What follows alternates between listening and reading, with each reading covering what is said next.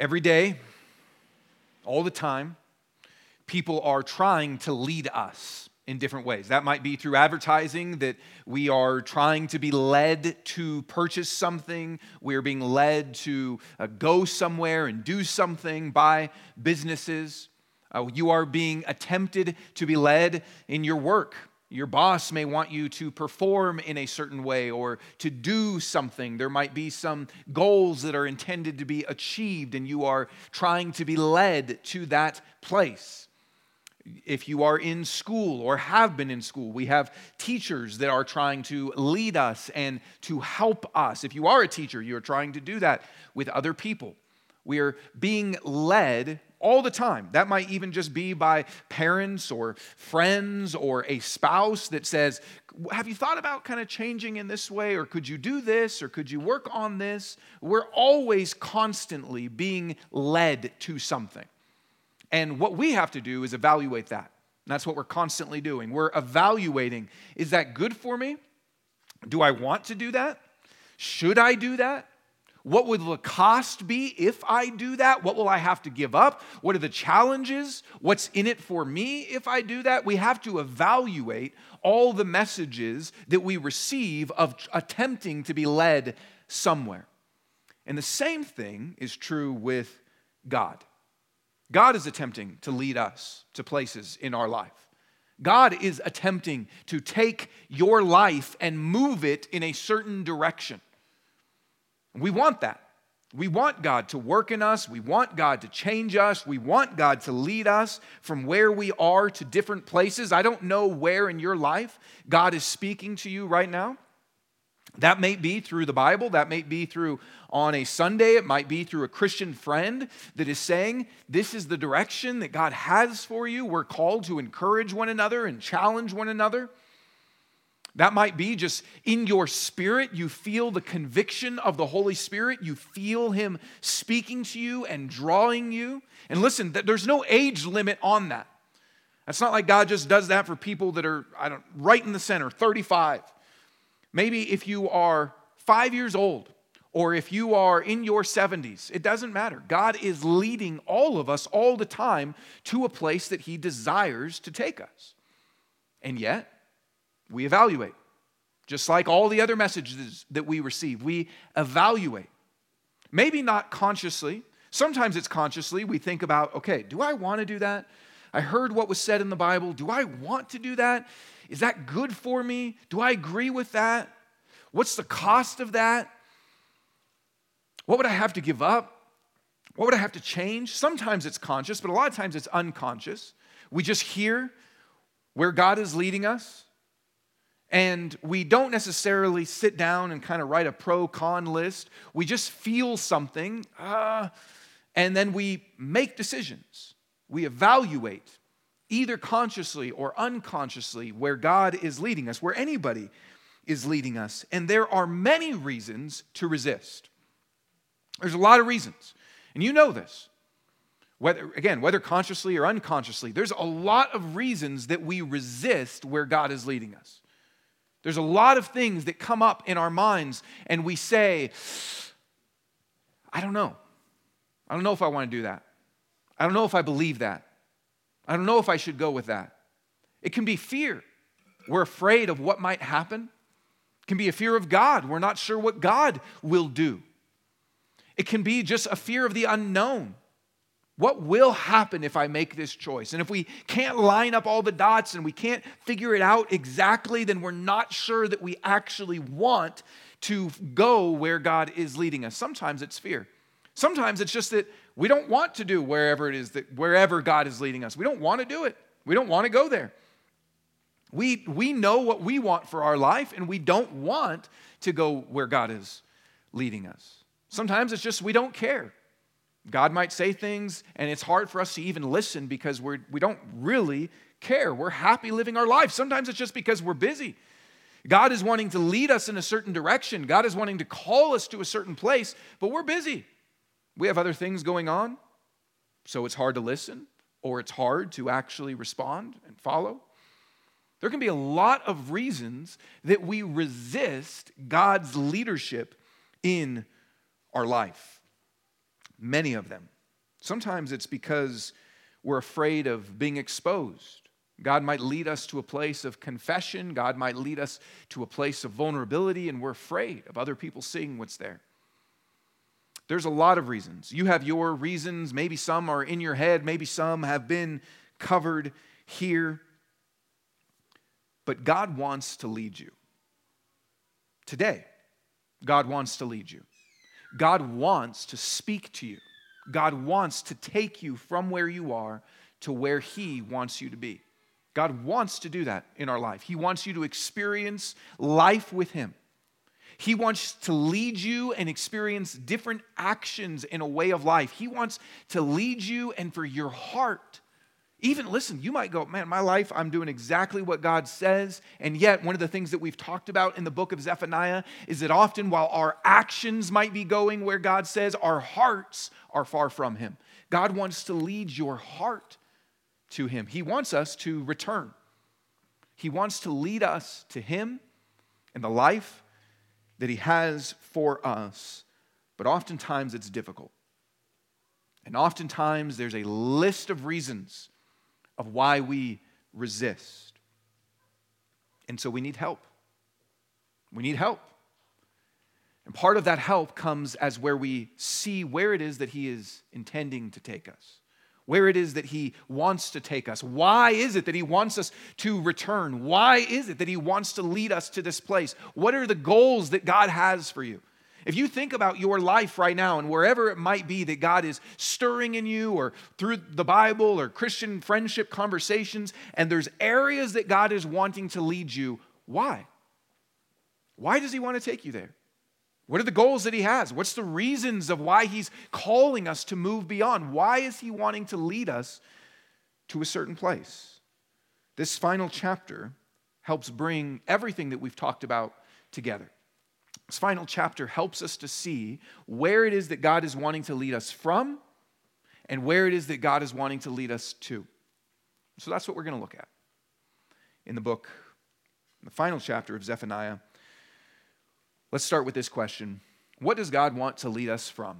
And really, we've kind of spent 2 chapters looking at that. We've kind of spent 2 chapters digging in to what it is that God wants to lead us away from. And the beginning of chapter 3 kind of just summarizes all the things that have happened in chapter 2. There is a call that God has to lead us to return to Him, but from where? From what? It's not about your work, and it's not about just kind of what your spouse wants for you. But God is wanting to take us from somewhere to somewhere. What is it that God is wanting to move us from? And in short, the answer is sin, but there's a variety of expressions of that. Let's read the beginning of this, and we'll see what it is that God wants to take us from. Woe to the city that is rebellious and defiled, the oppressive city. She has not obeyed. She has not accepted discipline. She has not trusted in the Lord. She has not drawn near to her God. The princes within her are roaring lions. Her judges are wolves of the night, which leave nothing for the morning. Her prophets are reckless, treacherous men. Her priests profane the sanctuary. They do violence to instruction. The righteous Lord is in her. He does no wrong. He applies His justice morning by morning. He does not fail at dawn. Yet the one who does wrong knows no shame. I have cut off nations. Their corner towers are destroyed. I have laid waste their streets with no one to pass through. Their cities lie devastated, without a person, without an inhabitant. I said, you will certainly fear me and accept correction. Then her dwelling place would not be cut off, based on all that I had allocated to her. However, they became more corrupt in all their actions. Therefore, wait for me. This is the Lord's declaration. Until the day I rise up for plunder. For my decision is to gather nations, to assemble kingdoms, in order to pour out my indignation on them, all my burning anger. For the whole earth will be consumed by the fire of my jealousy. Now, where God wants to lead us from is sin, but there is a variety of expressions of that sin that we have talked about throughout the book, but he mentions kind of in summary form at the very beginning, just this line again. Think about these different things he says. She has not obeyed. She has not accepted discipline. She has not trusted in the Lord. She has not drawn near to her God. This is kind of pulling together the various ways in which we sin. And let me just kind of hit these briefly. We disobey. That's part of what sin is, that we hear what God says and we don't do it. We hear what God says and we choose not to do it. Or we hear what God says to do and we don't do it. We disobey what God says. And it says after discipline and after correction, after many different chances and things that God has said, okay, you're not obeying, I'm going to give you correction, and then you should obey. Kind of after giving these consequences, after giving these additional chances, after saying, okay, you did it the wrong way, now you've gotten this consequences, now will you obey? After all of that, still not obeying. That often happens in our life. And then he says that they have not trusted God or drawn near to God. I think that is such a helpful point of Zephaniah, because I don't want to break it so cleanly, but I think sometimes there's those of us that disobey. God calls us to certain things, God says to do certain things, and we don't do them. We disobey. And you might know those things, or you might just be saying, it doesn't really matter, it's fine. But there's kind of, again, a little simplistic, but there's a category of people that disobey God. But then there's another category, and oftentimes it's religious people. It's people that go to church. It's people that live a good life, that there's no outward disobedience, and yet, at a heart level, we don't really trust God. At a heart level, we don't draw near to God. You may have been a Christian for a very long time, and yet in reality, there's a coldness. In reality, there isn't a passion for God. There's not a sweetness with God. There's not, my true confidence is in Him. Your true confidence might be just in your ability to live a good life and be a good person. And so he calls out the disobedience, the resistance to discipline, but also those that don't draw near to God, those that don't trust God. God wants to lead us from that state, from that condition. Think about your life. Would you fall into one of those categories? Are there areas in your life that you know you are disobeying? God has called you to things, or God has called you to stop things, but you continue? Are there areas in your life, maybe for you that have been Christians, where you just kind of feel cold? You don't actively draw near to God. Do you see any of that show up in your life? Where is your heart with God? Where are your actions and life with God? This is what God wants to lead us from, and every single one of us is guilty in some way.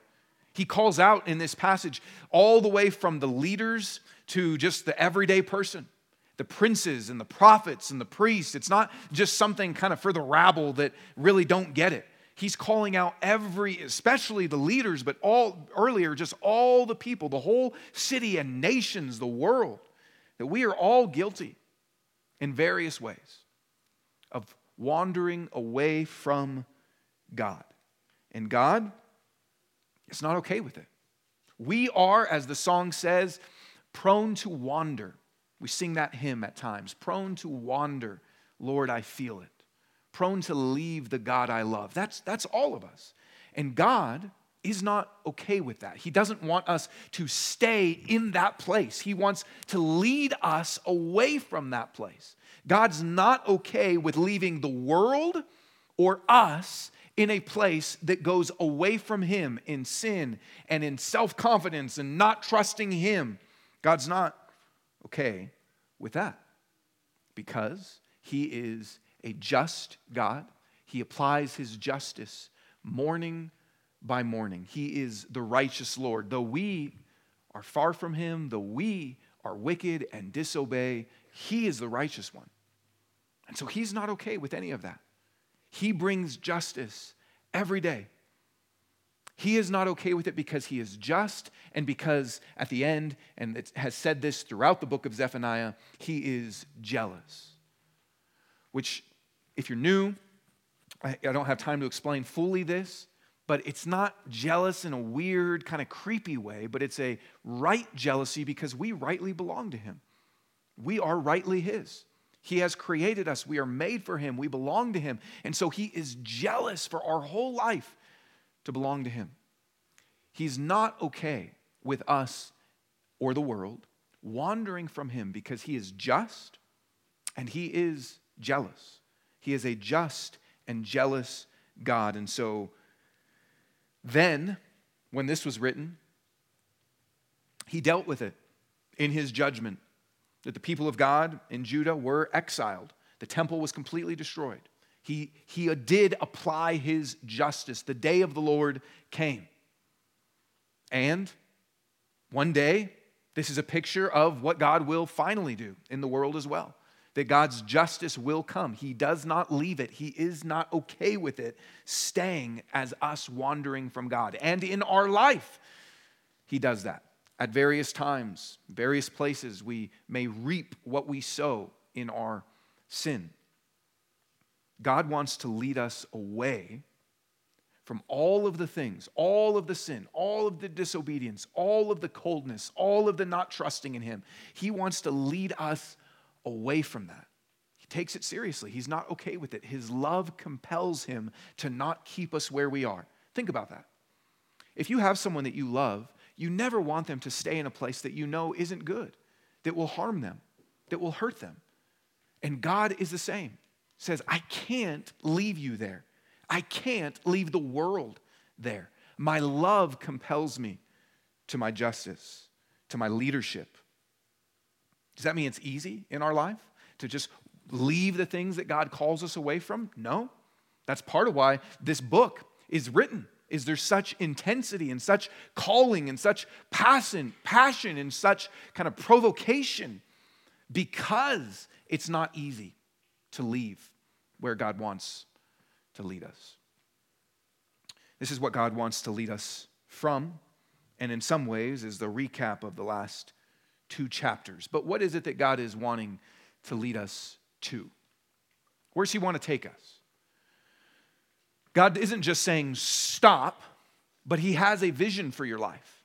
Wherever it is in your life right now that you know or feel God speaking to you, calling you, wherever it is that his word challenges you, wherever it is that the Holy Spirit has been stirring, or through the voice of Christian brothers and sisters applying God's word to your life, wherever that is, why? What is it that God is wanting to lead you to? What's the vision? What's the goal? What's the end game that he's trying to take you to? Where is it? Why go with him is another way to ask that question. Why repent? Why return to him? Why leave where we are? Because we're comfortable where we are, and we like where we are, and we've chosen to be where we are. So what is it that God's trying to take us to? Where is he trying to lead us? We're constantly evaluating any kind of leadership in our life. We need reasons to follow. What is it that God is wanting to lead us to? Where's he wanting to take us? Here's what Zephaniah says next. And we'll just go through this kind of piece by piece. All the different things that Zephaniah says where God wants to lead us. The first is this, that he wants to give us a restored speech. And it says, for I will then restore pure speech to the peoples, so that all of them may call on the name of the Lord and serve him with a single purpose. This restoring of pure speech doesn't mean just I'm going to not say any cuss words or something like that. The restoring of pure speech is a speech that calls on the name of the Lord. That is the restoration of the speech. It is a speech that now is trusting God. It is words that flow from a heart that trusts in the name of the Lord and thus calls upon him and seeks him. and knows him, and so engages in communication with him.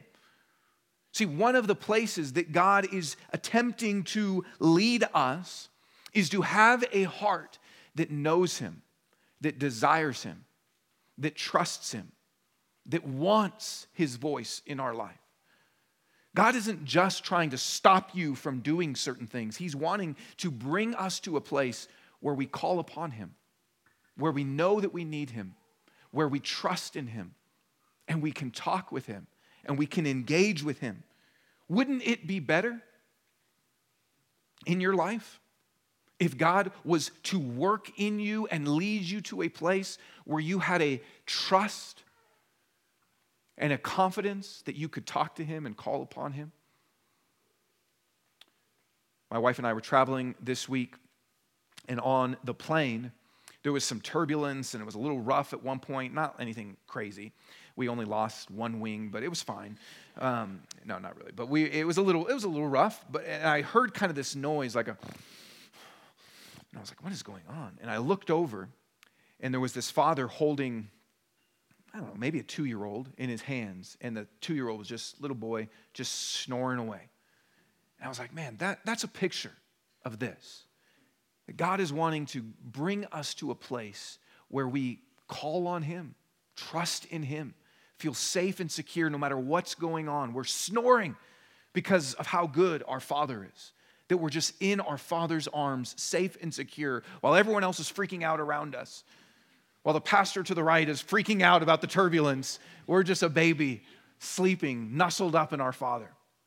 That's what he means when restore speech. Restored speech is a speech that calls out to God and trusts him and knows he's good. That is where God is wanting to take you. Whatever area in your life that God is wanting to lead you in repentance, wherever it is that he's saying, leave this part and come over here, the end game is that God is wanting to bring you to a place of restored speech where you call out to him, trust him, confidence in him. And the next one is he wants to lead us to a place, it was in this verse, but where we serve him with a single purpose. Where we serve with a single purpose. God is wanting to restore us to a place where we serve him with an undivided loyalty. That's part of what Zephaniah has talked about, if you've been here the whole time, is that there are people that say, I pledge my loyalty to Yahweh, to the God of Israel. I pledge my allegiance to him. He's everything. And I pledge my allegiance to this God and this thing that I want in my life. And I serve this. I serve success. I serve my comfort. I serve whatever other goals I have in my life. I serve my own pleasure. I serve the opinions of the people around me and the culture around me. I have divided loyalty. My son's playing basketball, and one of the games, there was a kid. And at halftime, they switched the baskets, but the kid from the other team shot the basket, so happy, yeah! And he shot in the wrong basket. And the ref was like, it counts. And the kid was like, well, at least I got a point, you know? He was kind of happy because it was a good shot, but also like, I let my team down, but there's a divided loyalty. And sometimes we're playing for the other team, even if we're doing a good job. Sometimes we're doing a really good job at pursuing our other idols. We're doing a really good job at building a life. We're successful. We're pouring tons of energy and time and money into all sorts of things that might be good things, and yet they're not what God has for us. They're not the things that he calls us to. They're not an undivided loyalty to serving him. See, God wants to bring us to a place where we are making the right baskets. God wants to bring us to a place where we are serving him. Don't you want to be in a place where you know every part of my life is devoted to God? Every action, every dollar, every hour, every time is about him. It's connected to him. That's where God is wanting to bring us, a place where we serve him, a deeper meaning, a deeper love. Not twisted up, not impure motives. And a removal of the guilt and the shame that we have. Here's the next part. From beyond the rivers of Cush, My supplicants, my dispersed people will bring an offering to me. On that day, you will not be put to shame because of everything you have done in rebelling against me. For then I will remove from among you your jubilant, arrogant people, and you will never again be haughty on my holy mountain. It says, you will not be put to shame for all the things that you have done in rebelling against me. Zephaniah has talked about all these accusations that God has against us. All these verdicts against us. All of this judgment against us for our sin. You and I are sinful people. And when we sin, if we have a sensitive conscience, if we're listening to the Holy Spirit, then we feel, we sense some guilt and some shame. In some ways, it's like if you have a shirt and you get a big old spot on it. And we walk around with that, knowing I've done something wrong and it marks me. I don't feel good. I feel like I'm unclean. I feel like there's something wrong with me. And that might be for years of sin and patterns of sin. It might be just in a day. When sometimes we know we've done something and then we just kind of feel, I don't know how to get back to a right standing with people, with God. And we just have this guilt, this shame for what we have done. And he says, God is wanting to bring us to a place where there's no more shame. This isn't just that we don't do wrong anymore. It is that. But it's not just that we don't do wrong. It is an emotional experience of removal, of clean, of before God. God is, what's the opposite of shame? It is to be affirmed. It's to experience the cleanliness, the worth, the value. It's an experience where God says, you can stand before me, and I say, perfect. God's wanting to bring us to that emotional experience. See, I don't know where it is that God's leading you in your life. I don't know where he's calling you to move beyond where you are to something that he has for you. But part of what he is leading us to is an emotional experience where we stand before him with no shame. We stand before him guiltless and clean and able not to feel that I've got to change something, prove something, work, but just I'm his. He's not ashamed of me. He's not ashamed of me. He wants to bring you to that place. And he wants to transform us. We read this part of, or actually it was in the other section, he said this opening part, for then I will remove from among you your jubilant, arrogant people. You will never again be haughty on my holy mountain. I will leave a meek and humble people among you. They will take refuge in the name of the Lord. The remnant of Israel will no longer do wrong or tell lies. A deceitful tongue will not be found in their mouths. Think about this picture of transformation. We talked about last week that the core of all sin is pride. The core of all sin is this arrogance, this haughtiness. And he says that he will transform from haughty, arrogant, and proud to being a meek and humble people that take refuge in God, which is a humility.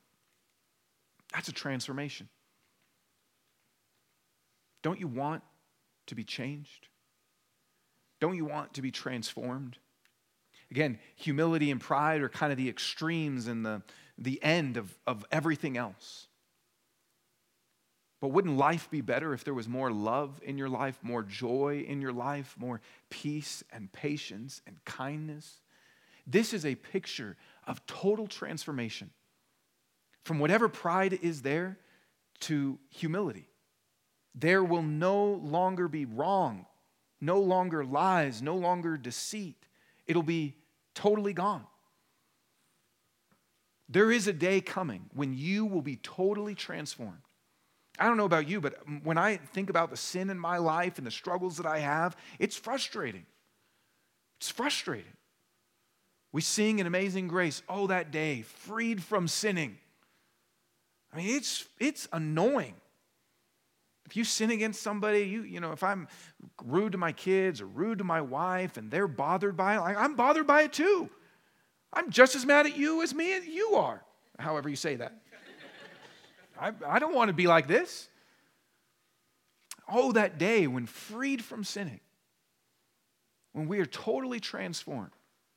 See, when we come to God, He is sanctifying us, which means that He is gradually, over time, changing us to be more and more like Him. There's a day coming when that will be fully and 100% perfect, that you will no longer sin. There's a day coming when you will no longer have any pride, any arrogance, when you will no longer have any impure motives. There is a day coming when you won't struggle with those things that you go back to. There is a day coming. That's a beautiful day. I long for that day. I want that day. I really want that day for you, and I really want that day for me. When you're not annoying because of your sin, and I'm not annoying because of my sin, where we don't hurt people because of our sin. That's a beautiful day, right? Right now, we get glimpses of that as God is sanctifying us. That's part of what He wants to do. Sometimes when we hear God's calls to repentance, it can feel like just, you want to change me, you're mean, you're nitpicky, but God is wanting to transform you into a beautiful picture. That in our truest self, if you're a Christian, you want to be different. God is wanting to lead us there even now, to be more forgiving, to be more patient, to get better over time, to not be like milk, but to be like wine, to just get better over time. Milk doesn't get better over time, in case you don't know, right? Wine gets better over time. God's wanting to lead us like wine, to be that beautiful bottle. I'll stop with that illustration, but there you go. And He leads us to a place of rest. The next part says, they will pasture and lie down with nothing to make them afraid. Sing for joy, daughter Zion. Shout loudly, Israel. Be glad and celebrate with all your heart, daughter Jerusalem. Look how many times He says daughter too, this affectionate. The Lord has removed your punishment. He has turned back your enemy. The King of Israel, the Lord, is among you. You need no longer fear harm. To pasture and lie down with no more fear. That's the place God is wanting to lead us to, a place of rest. When can you lie down? When do you lie down? You're not lying down right now, right? Some of the babies are. But not like I think you're a baby, but actual babies. When can you lie down? A lot of times on Sundays, it's over now, but a lot of times on Sundays after church, a lot of times I have a class after church, and then when all of that stuff is done, I'm able to lie down on the couch, turn on, we were recently, my kids and I, watching Boba Fett, watch Boba Fett, have a beer, just me, not the kids, have a beer, eat some chips, just lie down. Now I'm resting. Now I'm lying down in green pastures, right? That place where you're just at rest. Done. Not working anymore, not afraid of anything, just at rest. That's a beautiful place that God wants to lead us to. That's a place that wherever God is calling you, wherever He is wanting to direct you out of, whatever repentance He's calling to you, whatever heart posture where maybe there's coldness and He's wanting to warm you back up to Him, wherever there's a lack of trust and He's wanting you to have confidence in Him, whatever actions that you're doing in life that you have gotten so used to and so secure with and just feel like you've got to keep going that way, wherever that is that God's saying, I want to lead you here. God wants to give you rest where there's no more fear of harm. And listen, one day that will be 100% true when Jesus returns. Right now, though, with the coming of Jesus, He has defeated every enemy, like this says, that is against us. The ultimate enemies of Satan, sin, and death, if you are a Christian, now have no power over you. Even death, the worst enemy of all. Paul says, death, where's your sting? That doesn't mean we don't mourn and grieve when people we love die, But it means that for those that are Christians, death doesn't have an ultimate sting anymore, because like Paul says, for me to live is Christ and to die is gain, because I'm ultimately led to now be with him. Every enemy against us, even your sin that Satan tempts you to, it doesn't have the power to condemn you anymore if you are in Christ. If you are connected to Jesus, he's already dealt with it. See, every enemy has been dealt with, and now he is wanting to lead us to rest, where you have no fear. There's all sorts of idols that we have that we've talked about. And we fear having enough comfort. We fear having enough approval. We fear having enough success. We fear having enough status. We fear having enough acceptance from people. We fear having enough control of our life. All of these things where there can be fear. And he says, I'm wanting to lead you to a place of trust in me. You don't have to fear anything. You have rest. This is where God wants to take us. And then, it's interesting, in Zephaniah, it's one of the harshest books, one of the most intense books, which I also found interesting because several of you have told me how you love this series. You're a bunch of sickos. But this is, I'm just joking, but seriously. It's an intense book, and yet it's also got one of the most beautiful lines in the whole Bible. You'll see it in just a second here. This is the next place he's wanting to lead us. On that day, it will be said to Jerusalem, do not fear, Zion. Do not let your hands grow weak. The Lord your God is among you, a warrior who saves. He will rejoice over you with gladness. He will be quiet in his love. He will delight in you with singing. This is one of the most beautiful expressions of God's love and affection for his people that there is in the whole Bible. It talks about God singing over you. God rejoicing over you with gladness, that God is wanting to lead us to this place where he rejoices over you with gladness. That we sing songs to God, right? Every single Sunday. God sings to you. That's crazy. See, why not just say something? Why not just say it? Why are there times when we don't just say something, but we sing it? Why are there times in life? Think about times in your life when you have sung outside of church. It's pretty rare outside of church. I mean, in the shower, yes. In your car, sometimes you pull up to somebody and they're just like going, and you're like, oh, you get it, man, But it's rare that we sing, especially to another person. I mean, when have you sung to another person besides happy birthday? But the reason that we sing instead of say something is two things. One, when we are just overflowing with the emotion, when we ourselves can't contain it, that just speaking it won't do, that we have to sing it to them. That's why a lot of times it's love songs, because you're just kind of infatuated with this person and you care so much about them and you're just like, I love you, baby, right? And you're just like, I got to sing over you. I can't just say, I love you, baby. And if it's quite enough, I need you, baby. You've got to sing it because it's overflowing in you. That's how God feels about you. Sorry. That's how God feels about you. That's how God feels. Overflowing with emotion. And second thing, the reason that you might sing is because you are overflowing with emotion, but also because you want that other person to experience that emotion. You don't just want them to know it's true. You want them to experience it. You want them to feel it. And so you sing it to them. That is such a beautiful reality that God is saying right here. That he will delight in you with singing.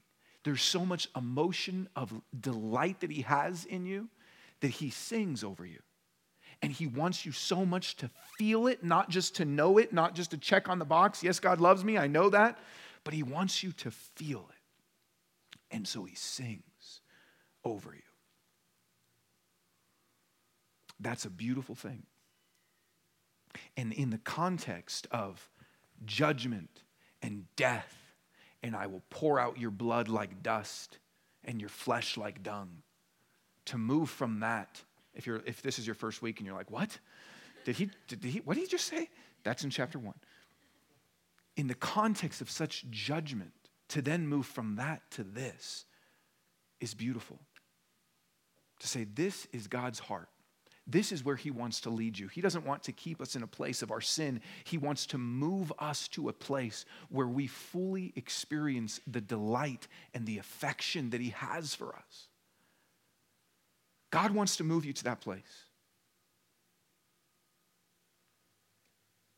And it says this, he wants to move us to a place. I will gather those who have been driven from the appointed festivals. They will be a tribute from you and a reproach on her. Yes, at that time I will deal with all who oppress you. I will save the lame and gather the outcasts. I will make those who were disgraced throughout the earth receive praise and fame. At that time I will bring you back. Yes, at that time I will gather you. I will give you fame and praise among all the peoples of the earth when I restore your fortunes before your eyes. The Lord has spoken. And this idea of giving fame and praise or honor among all the peoples isn't just that God is saying he's going to make you famous or that everyone's going to see how awesome you are, but it's that we will have a fame and a praise that gives honor to God. It's similar to 1 Peter that says, live such good lives among the pagans that though they accuse you of doing wrong, they see your good deeds and they glorify God. They look at your life, they look at your fame, and they look at who you are, but that praise gets directed to God because they're able to see who the God is that has restored these people. They're able to see who the God is that has changed these people, that has transformed these people, that has delighted in these people, that has brought them back from sin and destruction. They're able to see him. God wants to bring honor to you because that creates an honor to him. God wants to actually change and transform our lives in such a way that's not just individualistic, but that people are able to look at your life and see who God is. See, part of why God is calling you from where you are to where he wants to take you doesn't just have to do with you. It has to do with other people seeing who God is. God wants to change your life so that other people are drawn to him. Have you ever seen someone else's life that is following Jesus, that's walking with Jesus, that knows God, that is humble, that's joyful, that's generous, or whatever different ways, and you go, I want to know God like they do. That's where God wants to take us. He wants to bring us to that place, and it's everybody. That's another thing that this passage tells us, that it's all people. We already read these verses, but he says, from beyond the rivers of Cush, which was ancient Ethiopia, and he wants to gather the lame and the outcasts and people throughout the earth. It is a picture of God gathering all the nations. God brings judgment on all the nations. And God wants to gather all people from everywhere, from across the world into his kingdom. Every kind of person, those that were disgraced, those that are lame, those that are outcast. I don't know how you feel. You might feel awesome. This is for you too. But you might feel like an outcast. You might feel lame. You might feel like someone that's been disgraced. You might feel someone, I don't know. God says, I am bringing people from all over into my kingdom to form my family. This is why we care about our city, but it's why we care about the world. It's why even in our church that we give money to helping start churches across the world, particularly through Churches in Hard Places, where we're helping start churches in places all over the world that are hard places to do ministry in. In a couple weeks, I'll be in Mexico and Colombia helping do workshops in those places with churches that we support through Churches in Hard Places. God cares about all the world coming to him, all the world experiencing everything that we just talked about. So, this is where God is wanting to lead us. Let's just come back. Where are you struggling to obey? Where are you struggling in your heart and closeness with God? Where are you evaluating right now? What's it going to cost me? What's it worth? What will happen? Where are you evaluating where God wants to take you. You see where he's leading you? You see where he's taking you? This is the picture. This is what he desires for us. Not mainly just to stop us from sinning, but to give us something better. That's where God is leading you. And listen, we will never repent. We will never return to God. We will never go where God is taking us if we think it's just that he's trying to stop us from something. That's not enough. But when we see this picture that he's calling us into an entirely different reality where there's an emotional experience and where our life can have single purpose and matter and where we can help other people and where we are changed and transformed and where we trust in him and have confidence and where we have rest and peace, and that's the vision of where God is leading you. That's where God wants to take you. In every call where God is saying, I want you to repent. In every call where a Christian brother or sister says, listen, this is what God has for you when it's from his word. In every sermon, in every challenge, in every conviction, in every single time that God is saying, I want to lead you here, it's not because he's just saying, stop that, but because he has a beautiful vision that he's wanting to bring you into. That's where God is leading us. That's what he has for us. So much more than just no more sin. So much more than just a smooth life. It's a beautiful vision with a God that is wanting to lead us. This is what he has. The last thing, briefly, is how will God lead us here? How will he do that? We know he wants to lead us away from sin in its many different varieties. We know what he wants to lead us to. But how will he do that? Because maybe that sounds great, but especially with all the different judgment that he's already talked about, how is it possible? How is it possible to go from here to there, especially with all of the condemnation and the verdicts that have been brought against us that we've seen in Zephaniah? And the truth is, we can't do that by ourselves. We can't move from here to here by ourselves, and we don't deserve to experience all that. We deserve all the judgment that he has already articulated against us. So how is it possible? And we see it in these lines that we read, that we need a king, we need a savior. And he said, the King of Israel, the Lord, is among you. And the Lord your God is among you, a warrior who saves. See, we need this savior king that will come. A savior king that will come and bring God's justice while at the same time bringing all this mercy that we just talked about. We need a Savior King that will come and gather the outcasts from all nations to himself. We need the Savior King that will come and deal with shame and judgment. We need a Savior King that will come and deal with every enemy. We need a Savior King that will come and that can be perfectly just and perfectly merciful at the same time. We need the Savior King. And when Jesus comes, that's exactly what is announced. That the King of Israel has come. That God is with you, Emmanuel. God is with us. Do not fear, Jesus says. I will deal with the enemies. I will bring justice. Upon the cross, I will take every ounce of justice that should come to you, and I will take it upon myself. And every ounce of mercy that you desire, I will give to you. We need the Savior King, and when Jesus comes, that's exactly what is announced at his birth and through his life, and we experience that on the cross and through his resurrection, and one day he will come and fully bring this to the world. When we take communion, we're remembering we have this Savior King, that on the cross his body was broken for us, his blood was shed for us. If you didn't grab communion at the table on the way in, for those of us that are Christians, this is a time that we remember what our Savior King has done to take us from something awful and to bring us to something amazing. God is leading you. God is leading us. He wants to move us. Listen, what if you didn't stay where you were?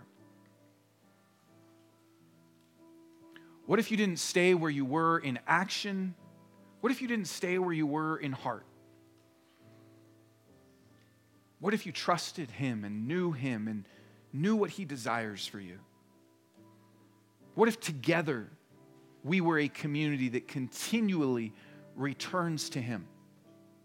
on a daily basis, on a seasonal basis? What if we kept coming back to him? This is what God desires for us to experience, and when we reflect upon what Jesus has done, we have a confidence to return over and over again. And listen, also to call other people to that. Because we know we're not just trying to stop people from sinning, we're trying to call them into the beautiful vision that God has for their life. God wants us to return in action and in heart. So as you take communion, take a moment and pray and confess to God where you have wandered away from him in heart and in action. Confess the ways that you've disobeyed or not called on him or not trusted in him. Confess those ways. And ask him to remind you and to build your trust in what it is that he desires for you. Ask even as you take the body broken and the blood shed, ask that as you receive that you would remember, you have a beautiful vision for me and you paid everything to give it to me. And then we'll do exactly what Zephaniah called the people to do, which was to sing and to celebrate. To say, because of what you've done, which is why in church we sing and celebrate, because of what you've done, we sing. We're thankful. So let's take a moment, talk to God, and then we'll respond. And if anyone would like prayer for healing or for any of the stuff that we've talked about, I'll be in the back. Would love to pray for you. Father, we thank you for your goodness to us. We thank you for your mercy that we do not deserve and we could never earn, and yet that you freely give to us in Jesus, our Savior King. We thank you. Thank you that you are a good leader that desires to lead us to a good place.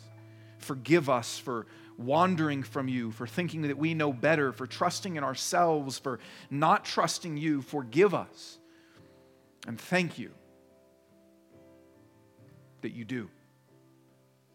Help us to go where you are leading us. Even right now, God, as people in their seats take communion and pray, Lord, would you speak?